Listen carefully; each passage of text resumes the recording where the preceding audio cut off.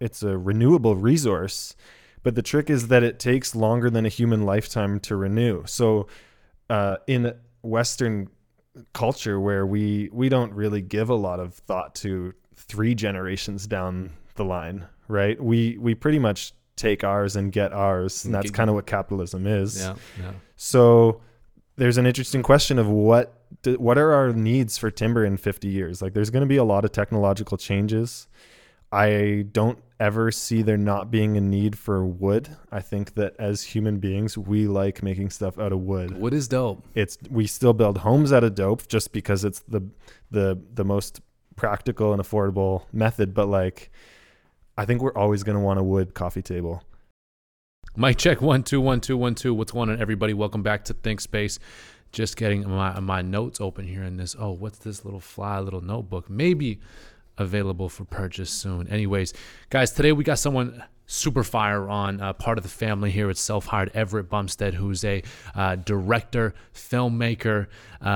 He's one of us. If you clicked on this, it's because you're interested in tree planting, want to know more about what that is, that profession, what's the story behind this whole thing. The reason why we had Everett on is because this is an observation. This profession is an observation of life.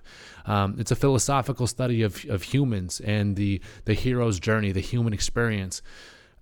This is a film. We talk about the film. We talk about tree planting. We talk about the methodology and emotions and the obsession with struggle that us humans have, what connects us and why. So a lot of big picture conversation here. Ev tells a couple stories. Really, really dope to have someone internal. And Ev does a lot of work with us at Self Hired. We love him. That's our guy. And we're so happy for him and the team as a whole to be producing in partnership with CBC and putting out an incredible documentary coming out. So this is a precursor to 1 Million Trees, which is coming out on CBC Gem on November 6th and CBC Television on November 7th.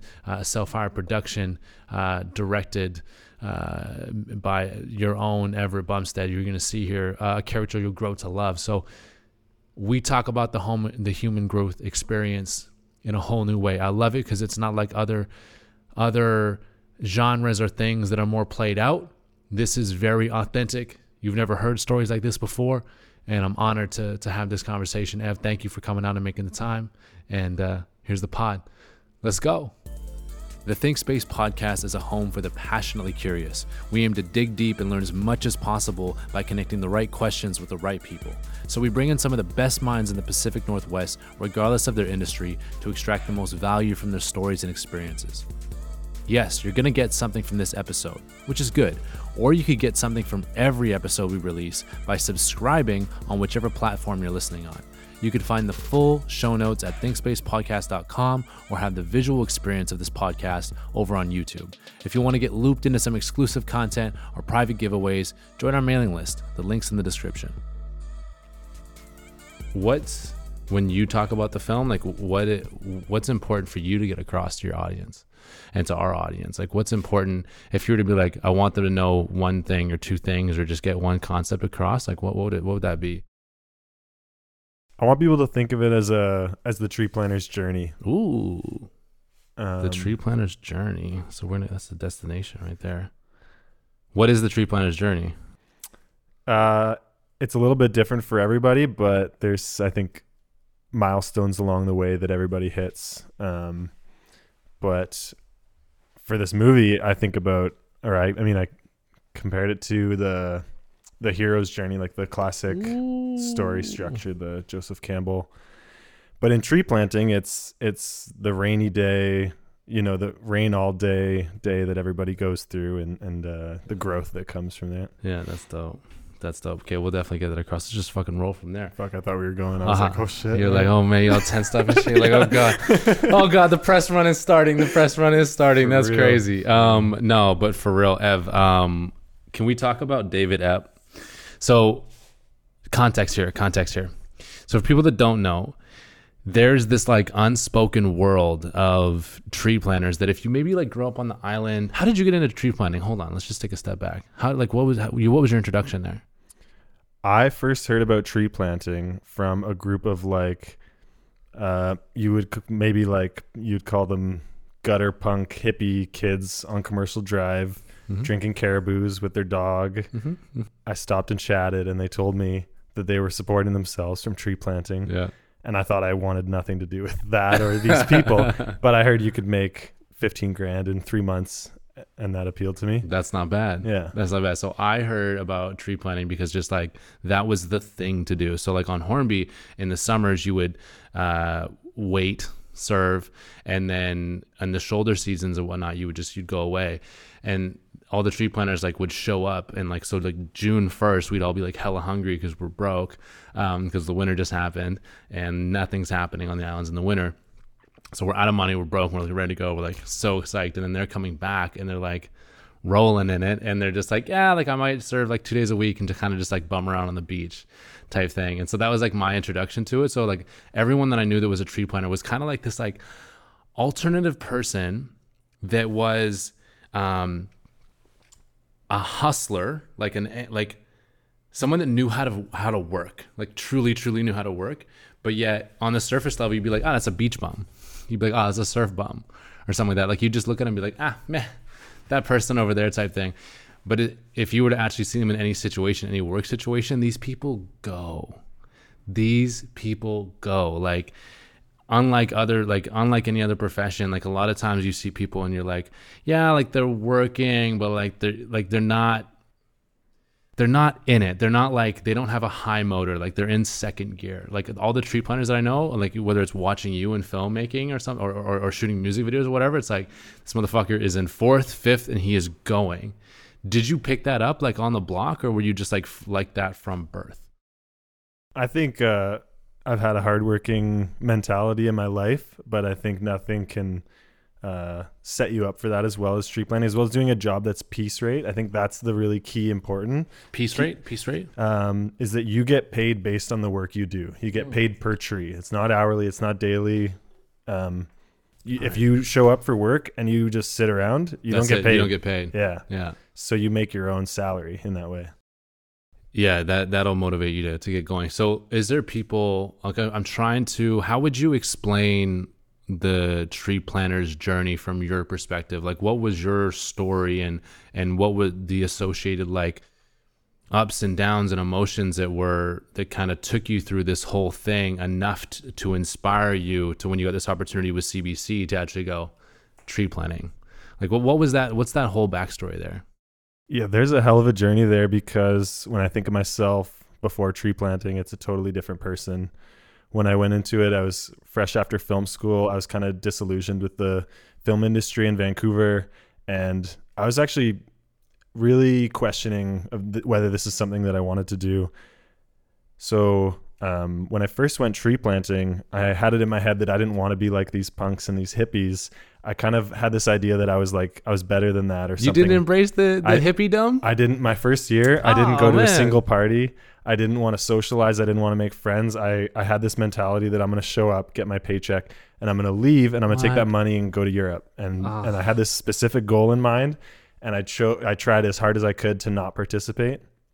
But after I finished my first season, I had a year of reflections after that, and I realized that I met some like really impressive people. I made some really great friends, and there's a little bit something more to this. Yeah. And so I went back, and in my second year, I guess that was the start of like in my life kind of a wilding out. What year are we at? So my second year. So my first year, like 20. This is 2013 was my first year. Oh shit! This is a minute ago. And then I took a year off. I traveled in Europe with the money that I made. Nice. Come back completely broke. Yep. So all the more reason to do it again. But then I also had in mind that I missed out on something the first round. Got it. And then in the second year, that was a lot of people have like a university experience or music festival experience. That was like my wilding out years of experimenting. Right. And it was, the next couple of years, I was really in that world. Like I didn't have a cell phone for 3 years. I didn't have Instagram or Facebook. The only way you could reach me was by email. Oh man. I was in a whole different mindset. That's hype. And I was ready to pretty much give up on filmmaking. I had, oh shit. Yeah. To be honest, when I was planting, at the time it felt like I was going down almost like a dark path or something. I was like, am I getting further away from my goals? And so now it's crazy to look back on it and think that tree planting is actually what gave me probably my biggest opportunity with filmmaking so far. Yeah, full circle. Right. That's super dope. So you did 2 seasons? I did a 3rd season after that. Yeah. Came so back. why'd you come back the 3rd time? Oh, man. Yeah, I just started loving it. And I had a bunch of friends, and my cousin was planting, so I wanted to join her in her camp. And it was such a time. And when you leave, you don't think about how hard the job is. You think about the parties and the friends, and Yeah. it gets romanticized. So. This episode is brought to you by Self Hired. Self Hired, if you don't know, is a content studio that specializes in video production as well as photography and, yes, podcast production. So if you are an individual or you are head of a company or a marketing manager or a content manager at a company that's thinking about one of the most powerful mediums in 2020 and want to start a podcast, give the fellas over at Self Hired a call. That you can reach them at selfhired.com or info@selfhired.com if you want to blast them an email. Thank you guys so much. And here's to the episode. Got it. Yeah. Like anytime you do something that's super hard, whether that's like a super hard job or like a hike or something, and when you're in it, you're like, this is horrible. And then you look back on it and you're like, that wasn't so bad. And it just like instantly gets reframed. It keeps on bringing you back. And it's this weird obsession that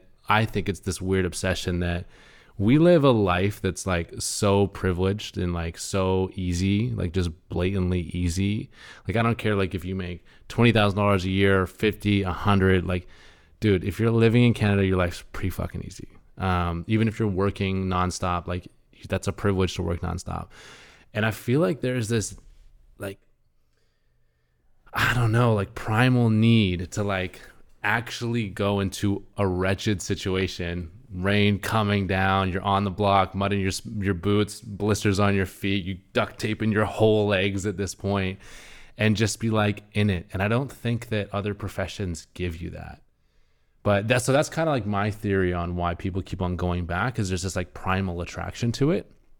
But I'm curious to hear for you, like you've now gone through this documentary, you've talked to people that have planted, like, I don't know, what's the smallest amount of trees that the people that you interviewed would have planted? Like, is it 1,000? Is it 10? It would be, so we interviewed a couple of people after just one season, and they had planted between like 90 to 110,000 in their first season. Up to the person with the most was around 7 million. So along that spectrum, that's fucking wild. Along 7 million. Okay. Got it. It's impossible to fathom. What does 7 million trees look like? Anyways, so like along that spectrum, what is the thing or the catalyst or the common narrative that you find these people keep coming back for? Because it can't be the money. I don't know. If you plant 7 million trees, maybe it is the money. Money is a big play. I think it's interesting because making this documentary, I've really looked for a through line with all these people. Like, what is the commonality?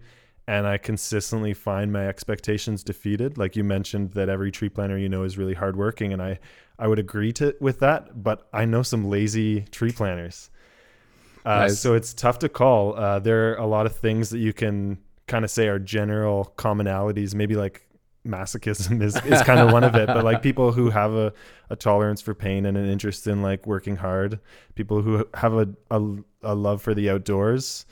But once you start like finding these commonalities, they end up being really vague because you get such a mix of people. You have everyone from like ex-oil rig workers to like environmental studies majors at UBC. Right. It's a big mixing pot when you actually get into the camps. Yeah, it's so weird. I'm trying to put like in my head as I'm like preparing for this conversation, I'm like, what's the archetype?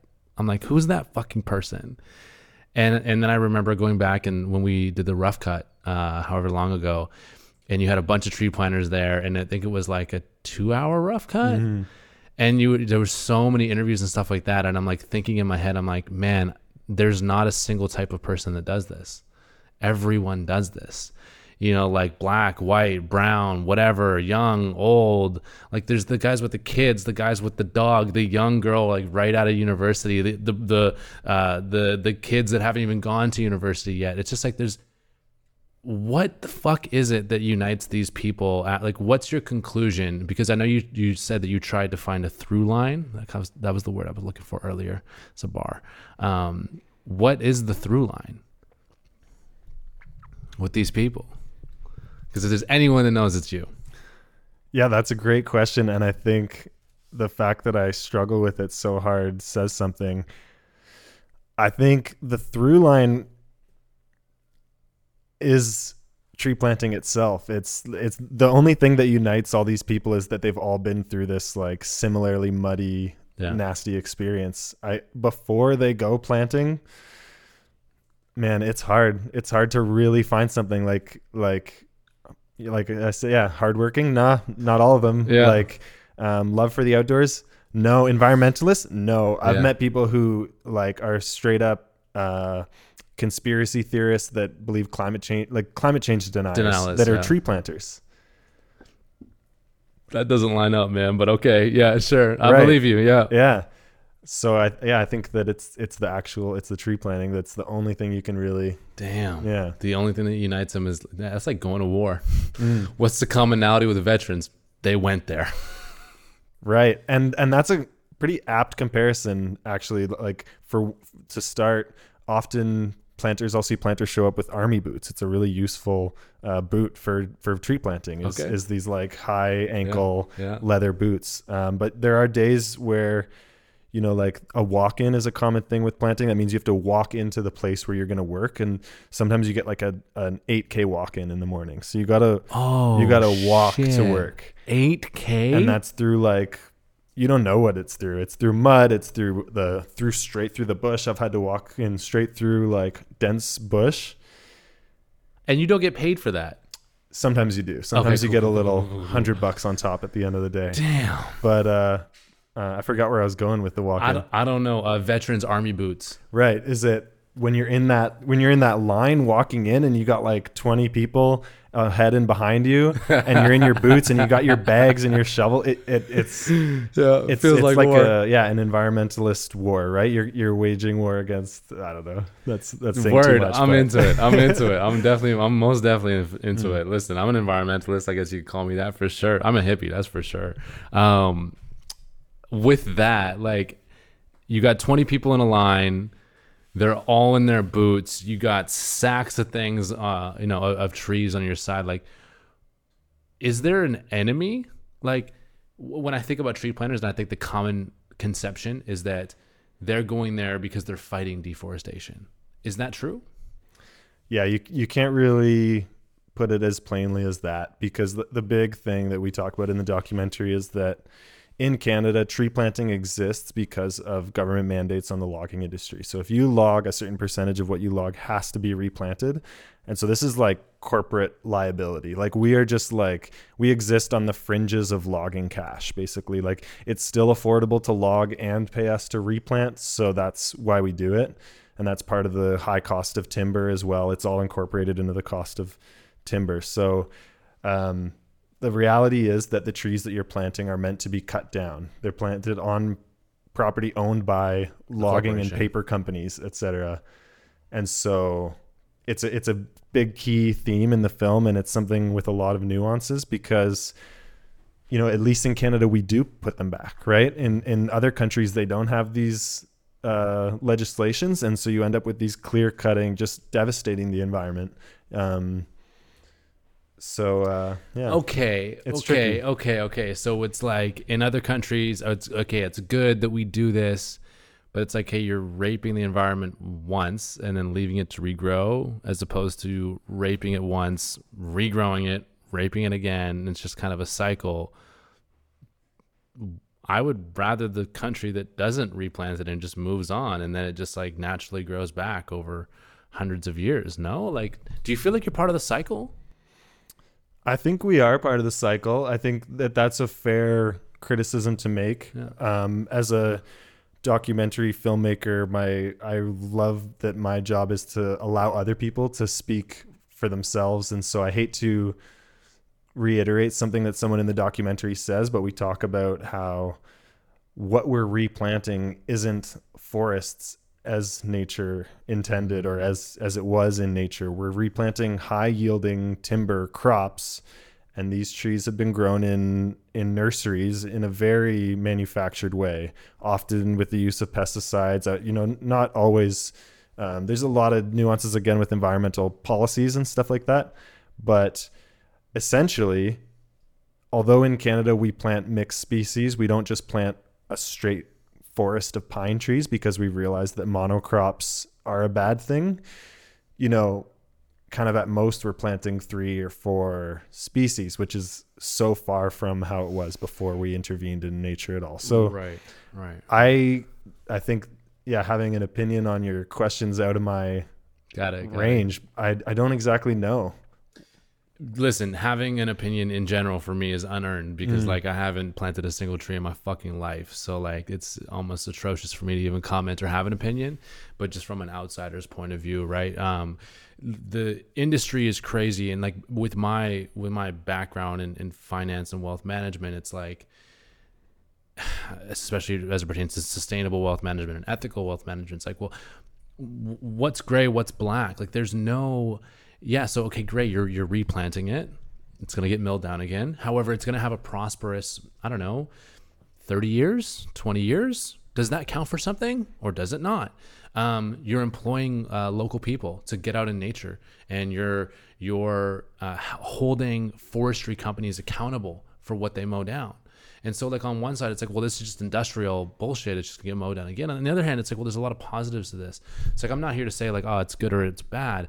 I'm just here more to kind of like look at the whole thing from a distance and really just be like, like what's going on here? Mm-hmm. With the advancement of like technology and stuff like that, is this always going to be a thing, or is this just like a period in time that we do this? I think that's such an interesting question, and it's something I was asking as part of the documentary too. Nice. We did not confer on that beforehand. This is good. This is good. And my favorite response was from Josh Lichty, who's he plays a big role in the documentary, and this part actually was cut from it, so I don't mind. Oh no! Shout out Josh. He put it so well. He said, "We're a part. It's a renewable resource." But the trick is that it takes longer than a human lifetime to renew. So in Western culture, where we don't really give a lot of thought to 3 generations down the line, right? We pretty much take ours and get ours. And that's kind of what capitalism is. Yeah. So there's an interesting question of what are our needs for timber in 50 years? Like there's going to be a lot of technological changes. I don't ever see there not being a need for wood. I think that as human beings, we like making stuff out of wood. Wood is dope. We still build homes out of dope just because it's the most practical and affordable method. But like, I think we're always going to want a wood coffee table. Yeah, like something about it, red right? cedar, oak, Wood is just so beautiful and elegant in the way that like metal or plastic could never be. Mm-hmm. So yeah, there's that. Is the demand always going to be there? I don't know. Is the way that we treat it, like in terms of it being a renewable energy, renewable source, or is it how we're navigating it with these tree planters? Is that always going to be a thing? There's just like so many moving parts to it that when I look at it, and that was one of the biggest questions, is just being like, man, how valid is this conversation? Because it's like, is this just one of those things that like happened for 50 years and then we like forgot about it? Or like we're creating, and then I was like, my answer, this is my self-dialogue. My answer to that is like, well, now you're creating a breed of humans that transcend it. Whereas it's like the trees almost don't matter, because the people that have planted 7 million or 1 million or 500,000 trees, that's a breed, that's a whole new archetype of person that we've never seen before, and they're creating a whole new subculture, and that's the shit that matters. Not to say trees don't matter, but it's just like the people that derive from the blocks are just like so incredible. And as an observer of this whole thing, seeing you and your natural evolution, whether it's as a filmmaker or whatever it is that you do with the rest of your life, that is the most interesting thing possible, because it's like, what do these people do after they've had their time? They're 1 year, they're 2 years, they're 5 years. Is there like commonalities in that at all? Like, how do they grow? Do they grow in one direction, or do they grow everywhere? That's a great question too. I think there are plenty of commonalities. One is the film industry in Vancouver. Oh, yeah? You're going to find a lot of tree planters working here in the film, because you're working 18-hour days, right? In the film industry, you're working crazy hard, and there's not a lot of like criminal background checks. So a lot of the people who can't find other easy forms of employment actually end up in the film industry in Vancouver. But aside from that, there's definitely people who continue to work in the forestry industry. There's all kinds of outdoors geology type jobs. Yeah. But you'd be so surprised of the people who were once tree planters. We talked with a woman who was on track to take her bar exam to become a lawyer, who had planted 1 million trees. That's right. You can find people from all walks of life that do this thing. That's gangster. Yeah, that's gangster. So like, all right, so like, people don't understand, and maybe all the tree planters that are listening do. So sorry if this is redundant, but like for probably our audience, it's kind of like, okay, it's like, what do these guys actually do? Like, what is the day? Like, you guys go out there, do you get trucked in? Do you have to walk in? Do you fly in? Do you get boated in? Like, are you sleeping in tents? Like, how does this shit all work? Can you just like lay that out for anyone that's kind of like, okay, what do these guys do? Absolutely, yeah. So there's a lot of variations in camps, whether you're in Ontario or on the coast on Vancouver Island, you're likely staying in a motel. This film was really about kind of Western Canada and BC and Alberta planting, and that's my experience. So I'll just speak on my experience. Absolutely. Which is living in a bush camp. So oh shit, it's real out here, son. So I was you're living in a bush camp. You're a good 100K at least from the nearest rural gas station of a town. You call it a bush camp. Yeah. You're in the bush. You're on a logging road. The army boot compares fire. Anyways, keep going. Yeah. Exactly. So you wake up. I think, what is it? Breakfast is served at 6. Yeah. You're in the trucks at 7. And you're driving like F-150s, F-250s to the block. You're a group of like 5 or 6 people in a crew. Yeah. And my camps were around like 50 to 60 people, and each truck will drive to their own individual spot. But from camp, you're often driving between a half hour to an hour and a half to get to work, because you're in very remote areas. Once you're there, the day itself isn't crazy long. It's about an 8-9 hour day. Although there are days where you have to finish the trees in the truck, or you have to finish the land that you're working on because you can't come back tomorrow. Yeah. There's stuff like that. But for the most part, it's pretty regulated. Like, a lot of tree planters, a lot of the like old veterans will really be firm about, no, I'm done at 4:30. And if you're still if the crew's still planting at 4:30, the old guys will just really, they're like, nah, I've been doing this too long. Yeah. And you come back home to camp, and you're fed so well, man. You get there's warm fresh baked bread and soup every day. You get a really great meal. Shout out to the camp cooks, because that's an insane job, feeding these like ungrateful like people who've just been in the rain all day. Dog, yeah, exactly. Yeah. And you eat so well. There's dessert every day, and that's sweet, hot man. Breakfast. It's great, and yeah. So who were some of these characters that you interviewed? Like some of these old dogs, like David Epps. David Epp. Yeah. Check my notes. Epp. Yep. What was your experience like talking to them, and when you approached them and you're like, hey, we're making a film on tree planting? Like, just what was that experience talking to those guys? Because I've had some chats with some old dogs in my day, and like, these motherfuckers are weathered, son. Like, they have stories on stories on stories. And I'm curious, with a profession like tree planting, not a summer job, a profession, what your experience was, talking to these guys that have had that, and if you can share any stories. Absolutely. My answer to that would be intimidating. Yeah. I think like a big part of my agenda was that I know that as a tree planter, this culture is incredibly inclusive, and there's a very high, like, to make a film about tree planting, you really have to know it and you really have to have lived it. And I know that everyone who's planted is going to be asking that question as the first thing. Yeah. And so me having planted, 3-4 seasons, I've planted a little under 500,000 trees. That's legit. It's and that's what any normal person would Okay, say. right. But to me, I barely reach the qualifications of understanding what this game really is. Really? Which is okay because I'm a documentary filmmaker and my job is to get these people to speak on their own Right.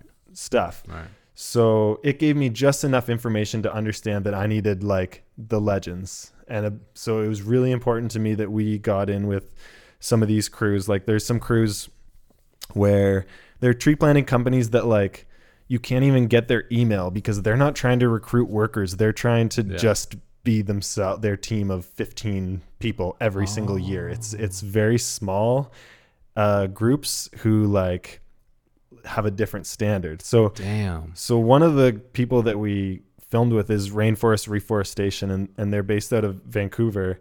And you can't get their information like publicly. This is hype. Okay, cool. Keep going. Yeah. Every person on this crew has planted at least 2 or 3 million trees. Like this is a different level. They call them highballers. It's taken from logging actually as a term. Sweet. This is a different level of a highballer crew. Like these people, you cannot even apply for this job without a decade in. Pretty much. Really? I made a joke to the supervisor that like he treats his crew so well and they've got such a good standard of working that he was going to get my resume next year. And he told me you're going to need about 6 more years. Damn. Yeah. Wow. So yeah, getting to those conversations with guys like David Epp, Eric Walsh is one, Tom Pauly, Alain Bélanger. These are some of the heaviest hitters in the documentary. It's intimidating because I, first of all, have to gain their trust as a legit person. Right. And then these are like crusty tree planters, man. They're not really open. They don't really give a good interview. They have the stories, like you say. They've had the wildest experiences, but to be a stranger and to walk into their motel room and get these people to open up to it is a task of its own for sure. Wow. Okay, so as an interviewer, now I'm getting selfish with the questions. Like, how did you crack? Because that's a hard fucking shell to crack, dude. I didn't really understand, and now I'm kind of starting to get a little bit where it's just like, I could see after a decade of tree planting, and there's just like some young, I planted a couple seasons. I could see like the fuck you attitude start to come up a little bit. Be like, yeah, you're gonna try and tell our story, but you're gonna fuck it up anyways because you haven't been here for 2 decades. So like. And I'm just like projecting that hella, right? I don't know. But like, how did you crack that shell of that old, hardened dude or girl that like has those stories? How do you get to the gold? I would say that at times I feel like I wish I had cracked that harder. I wish I had done better in that department. I think it's something I can improve at, but I think it was with my network that people that I'd met from my own personal experience, I used that weight, and by being professional and serious as a filmmaker and being very like clear about my intentions and my goals of what I was doing, I think I earned the trust of some like really key people who vouched for me. And that was it. I don't know if I could have done it on my own. I think I needed someone like Erin Bross is someone I'd love to throw up there, because she got me an interview with Dirk Brinkman, and she got me just like trusted, basically. Yeah. Dude, it's so interesting hearing you say these names, because you say them in a way that like I would say like LeBron James. Right. Do you know what I'm saying? Like you're like Dirk Brinkman. You're like, it's like mic drop, like.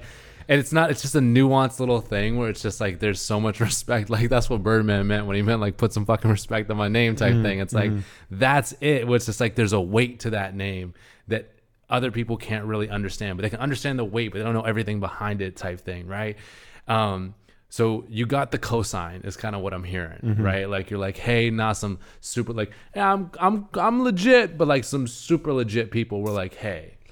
You know what I miss though is that I did a season planting the coast. Okay. And the coast is like it's like the NHL or something of tree planting. It's kind of the big leagues. It's where the professionals go. Is this like steep, crazy mountainous terrain where they plant 9 months of the year. They plant in February on the coast. Okay. So it's hectic conditions and bad terrain. And so let's say my worst day in Prince George, the land is so bad that they're going to pay me 17 cents per tree. What do you usually get paid? I should have fucking started with that So question. yeah, let's say in Alberta, maybe when you're in like a muddy flat land field, and mud is easy, right? There's no rocks. You can just put your shovel in. Oh, mud is easy. Got it. It's flat. You don't have to climb any hills. You don't have to carry your trees up hills. So you're getting maybe like 10, 11, 12 cents a tree. Cross over to BC or Prince George, you're dealing with a bit more elevation. You got some rocks. You got whatever else to deal with.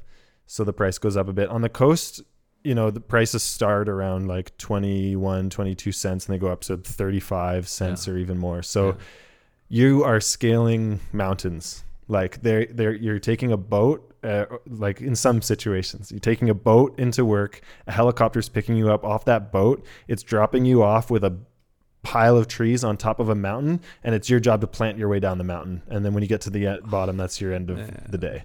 Like I need to go do a season, dude. That's the reality. Sick.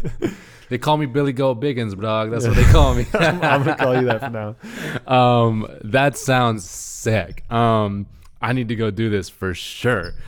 Okay. So you go there, coast mountains are the coastal territory is super, super tough. They don't just like let anyone go.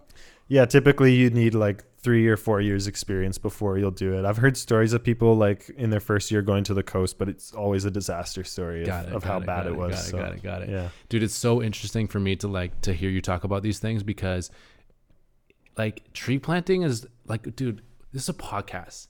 The podcast world is like growing so quick and so much, and we've been doing it for a couple years now and shit. It's dope, but all the people that come on are like relatively the same. Like they're athletes, they're business owners. Like you get similar narratives. Like they're talking about Instagram influencers. They're talking about scaling business. They're talking about self-development and shit like that. It's like, nah, dog, we're here talking about fucking tree planting. Like that's so gangster as like in comparison to everything else, because it's something that I feel has so much like inherent value. It's just a gem on its own. And yet it's not played out. Like it's undiscovered in a way. And being able to like, that's what's so dope about this 1 Million Trees documentary, is that you're taking something that's like left field and you're bringing into the mainstream with like, you're not doing this with Joe Schmo down the block. You're doing this with CBC. This is a real production. And you're bringing it into the mainstream. And I'm hoping that people can kind of like get a different perspective with all this and try to grow a little bit, because like I just said, I feel like so many topics are so played out. There's so much conversation going on, and everyone is just trying to feel connected with their audience. And yet no one really is, because no one's going out there and talking about outlandish shit or outlandish topics, right? Like I know you're doing a press run right now. Like you're about to go and hit other podcasts and stuff like that. Like I guarantee you're going to get a bunch of yeses just because people are going to be like, yo, tree planting? What? Or you're going to get a blatant no's. You're like, tree planting? What? Nah. Yeah. You're not showing your ass on Instagram? Get out of here. Right? And so what I'm getting at here is there's such a feeling of disconnect in the general public and the general market with shit that we're talking about. Like I just feel like we're in an echo chamber of the same things. And so having you come on here and have this level of authenticity is incredible. And the actual stories to back it is incredible. What I'm really curious about is what is it? Like I said, it's a gem. And what makes it a gem to me are the inherent qualities of struggle and connection. You guys are tough and you're connected. And like I just said, everyone wants to be super connected with their audience, connected with one each other. We're just looking for connection. We want fucking love. We just want love. We're humans. We want love.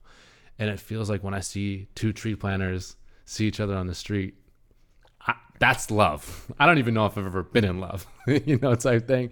What is it that creates that level of like connection and love? Like how? Pain is my answer. Masochism is that we've suffered the same things, and the tree planting experience is very universal. Whether you're in Ontario or BC or wherever you are, you're dealing with, what it's like to absolutely lose your mind because of mosquitoes and black flies.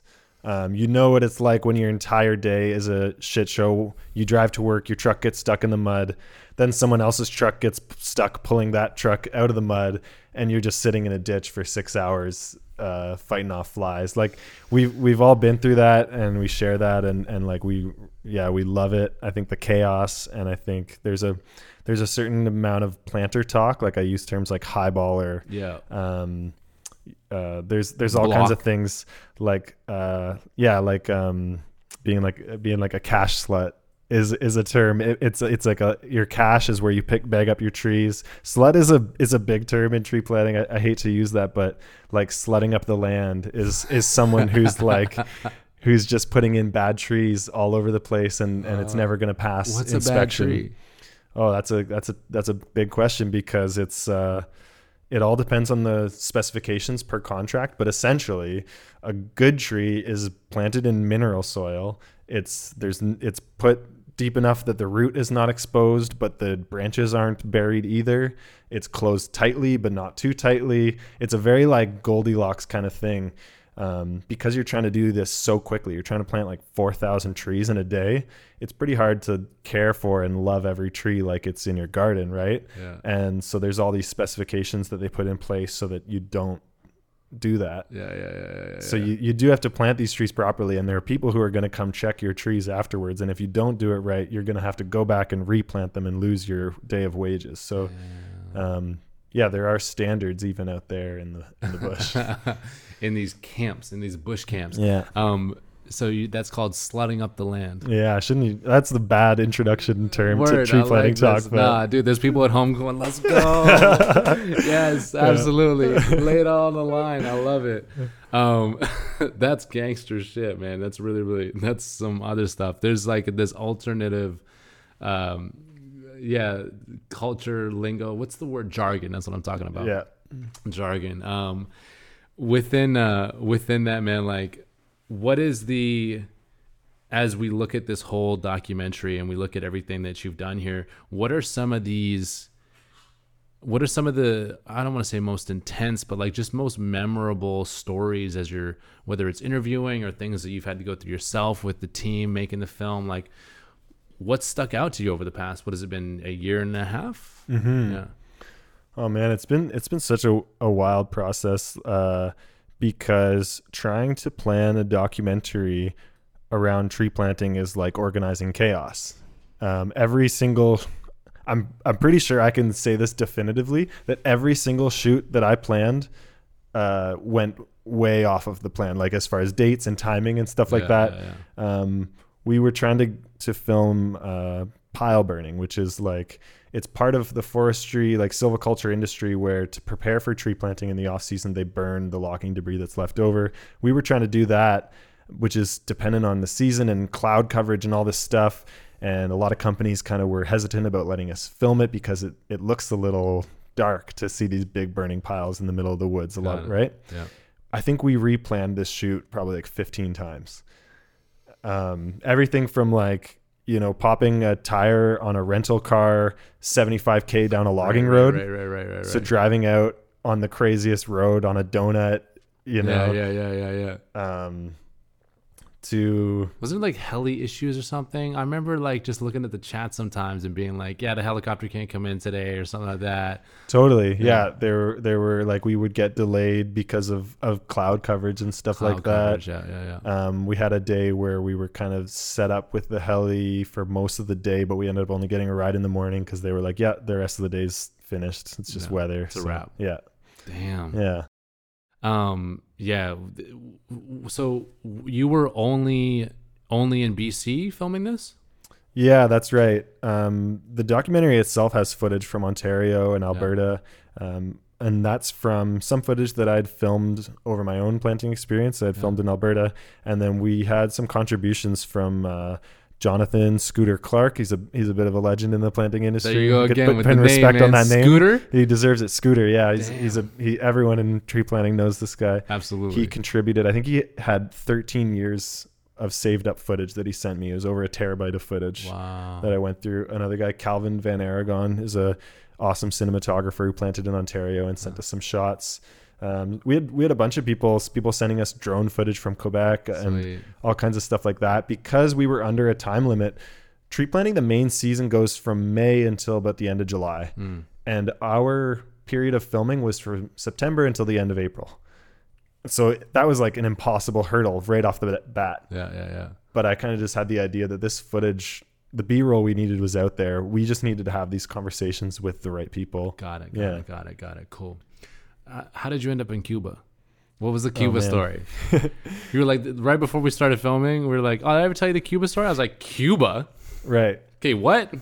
Yeah, so I was hired to come to Havana and film a couple rap videos for a rapper who yeah. I had known previously. I'd met him in France, and I'd worked with him in France. I had done a video for him in Montreal as well. So this was someone that I had trusted. And this was not part of the documentary. This is beforehand. This is last June. Everett's a crazy motherfucker, if you guys don't know. Anyways, yeah, keep going. Yeah, so if you talked to me last June, I think I would have described it like this, that I was hired to come to Cuba for 2 weeks. I went, and the first week was probably the best trip of my life. I filmed rap videos in Havana. I like met all kinds of people. I was introduced to all these people and was able to like talk and hang out with them because I was with people who would like help me translate and stuff like that. I interviewed people on the streets in Havana. This was kind of the prerogative of the guy that I was with. And then as the second week began, things started deteriorating. There's a bit of a fallout and a communication breakdown between this guy who had hired me to be there so badly that I think it was my second or third last day there. He sat me down and he said, "This is how it's going to go. You're going to give me the footage and you're going to give me all my money back for everything I've paid for you, or else me and these guys are going to beat the shit out of you and sell your camera gear in the street." Jesus. So I had to go to an ATM and take out, I think at that point it was just for my flight and for my accommodations up until then, not including any wages or anything. So it was like $1,000 US.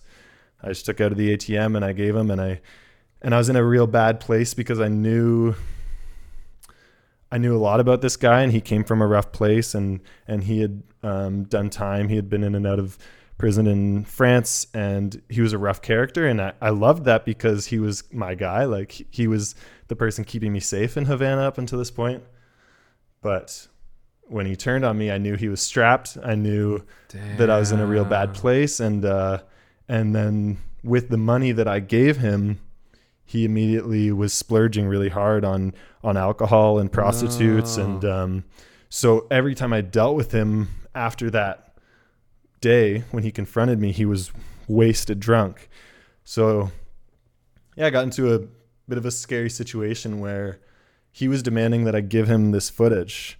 But if anybody knows anything about data or videos, I had shot over 120 gigs of footage, and he gave me a USB stick with 16 gigs of space on it and his cell phone with 8 gigs of space on it. And he said, "Put all the footage on here or else we're going to fuck you up." And you're like, it doesn't work like that. And I tried saying that, and then it wasn't getting across. And so I was in a hotel room transferring footage. And as I'm transferring footage, I'm like deleting all the big files so that when he does the cross reference, the two sides look the same. And so I'm like cutting down my footage down to like nothing. Yeah. Like 30% of what I shot somehow, and hoping that he doesn't go, "What about this day when we filmed over here? Where's that stuff?" So yeah, I pulled it off and got the hell out of Cuba with like no money, nothing.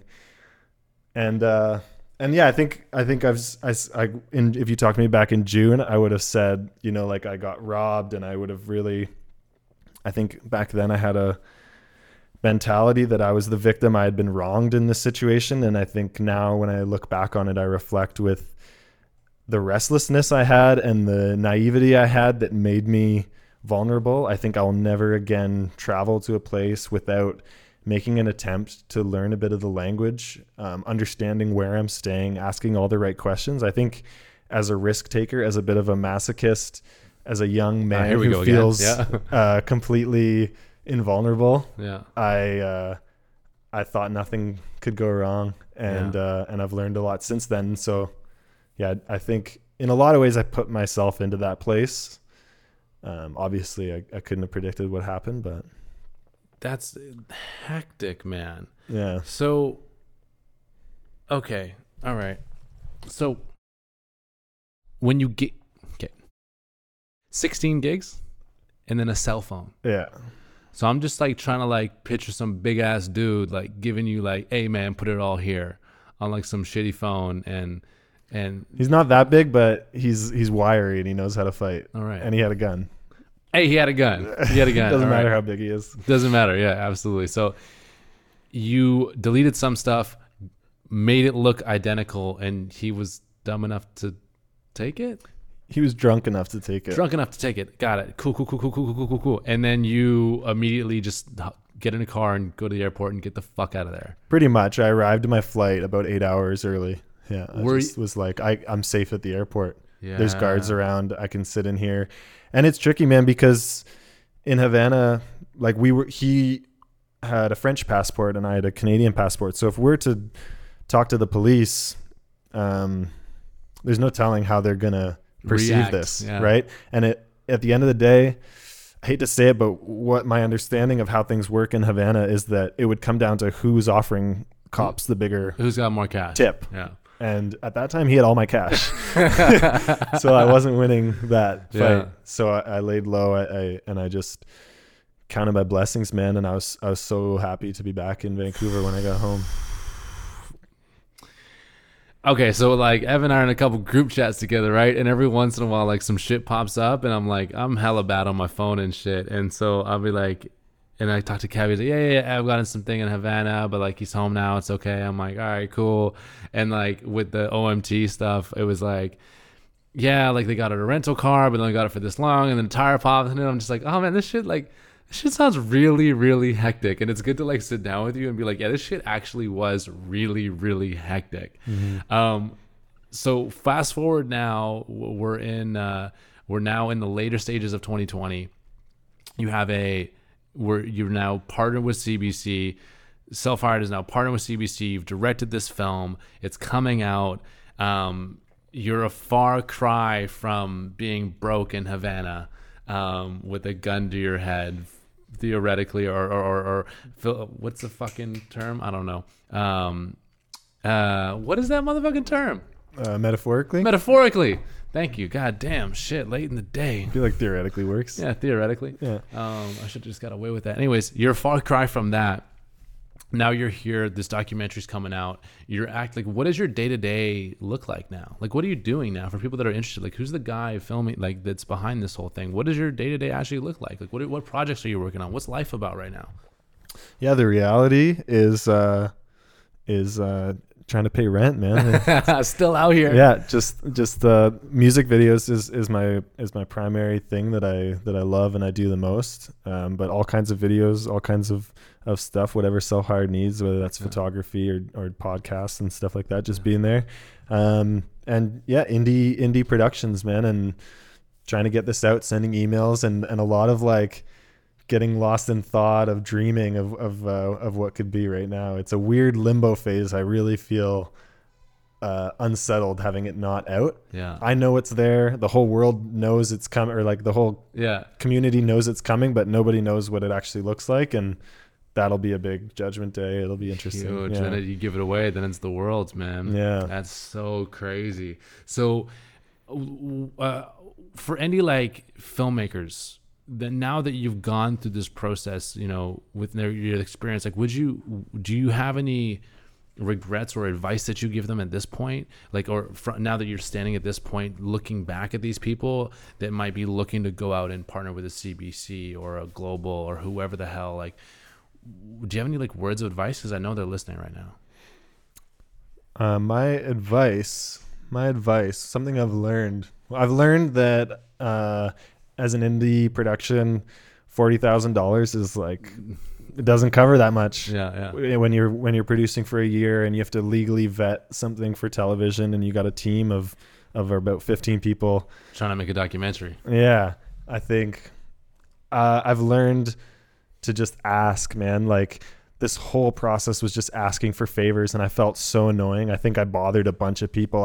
I would send people, if someone didn't reply to me, they'd get a, hey, just checking on that. Hey, next day, hey, just checking on just that. Just want to make sure they didn't get lost in your inbox. Yeah. Yeah, I think as a documentary filmmaker, your job is to ask for favors and annoy the hell out of people. Beautiful. And that's something I've learned. I love that. Yeah. That's a gem right there. That's a gem right there. Yeah, I think what this film's going to do is it's just going to give people more confidence in that they have like a place to belong and an identity to sit in, where it's like, I don't want to say like glorifying it, but in a way, like kind of glorifying it and being like, hey, like this is legit. There's a lot of stories here. Like, let's put some respect on this shit, like, and having people really step up and be like, yeah, I am a tree planter, or I was a tree planter, and that's a huge part of my identity, right? And having the world at large kind of understand that, and partnering with the biggest production. What the fuck is CBC? CBC is our public broadcasting network. Our public broadcasting network in Canada, like coming together and putting that out. That's incredible. So it airs November 7th. It's November 6th on CBC Gem. So that's online, gem.cbc.ca. Yeah. And then it'll be November 7th at 8 p.m. on television in BC and Alberta. I love it, man. So if people want to get in touch with you or want to learn more, where would you direct them? I would say on Instagram. Absolutely. Whatever it takes, son. Yeah, Fire. That's it. Yeah. I love it. So what's next, man? Like, as you're still doing music videos, are you working on another film? Is there something in the pipeline? You got ideas? What do you want to work on? Like, what's inspiring you creatively right now? A lot of things. Music videos. I've got.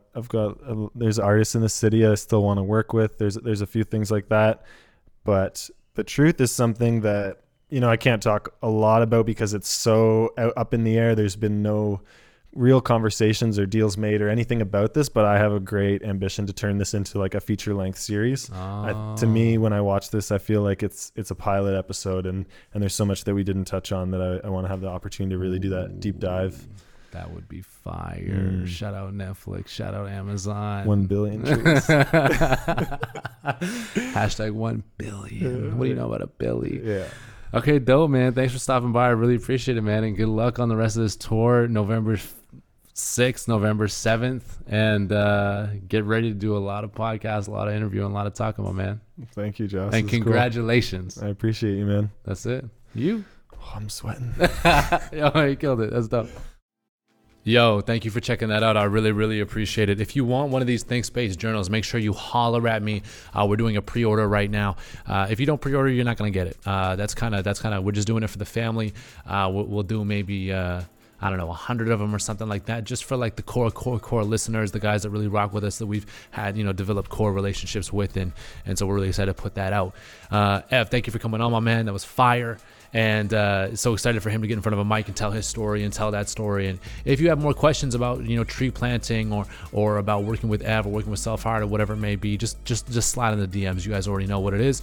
As always, I want to give a special shout out to our partner, not our sponsor, our partner, Nature of Work, who is fundamentally transformed how I work, how I operate, simply on the basis of giving me a new foundation to live my life.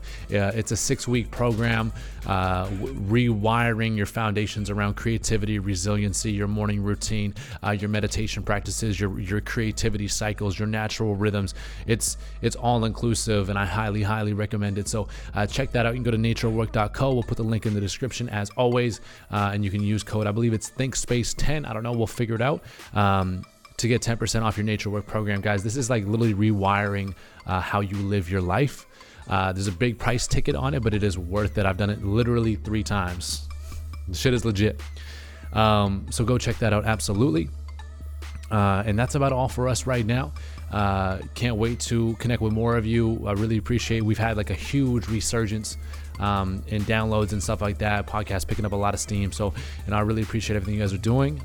We're doing our best behind the scenes. Shout out to Ria with the copy. Shout out to Raiden with the project management. Shout out to Juan with the editing. Shout out to Kevin with the organization, the overall leadership, the creative direction. Shout out to the whole team, man. Really. It's a big job to create a podcast, and I'm just super grateful, super appreciative of the team. So go hit them up, give them a follow, hit up Self-Hired as always, and we appreciate you, the listener, the most out of everyone. So have a blessed week, and we'll talk to you soon.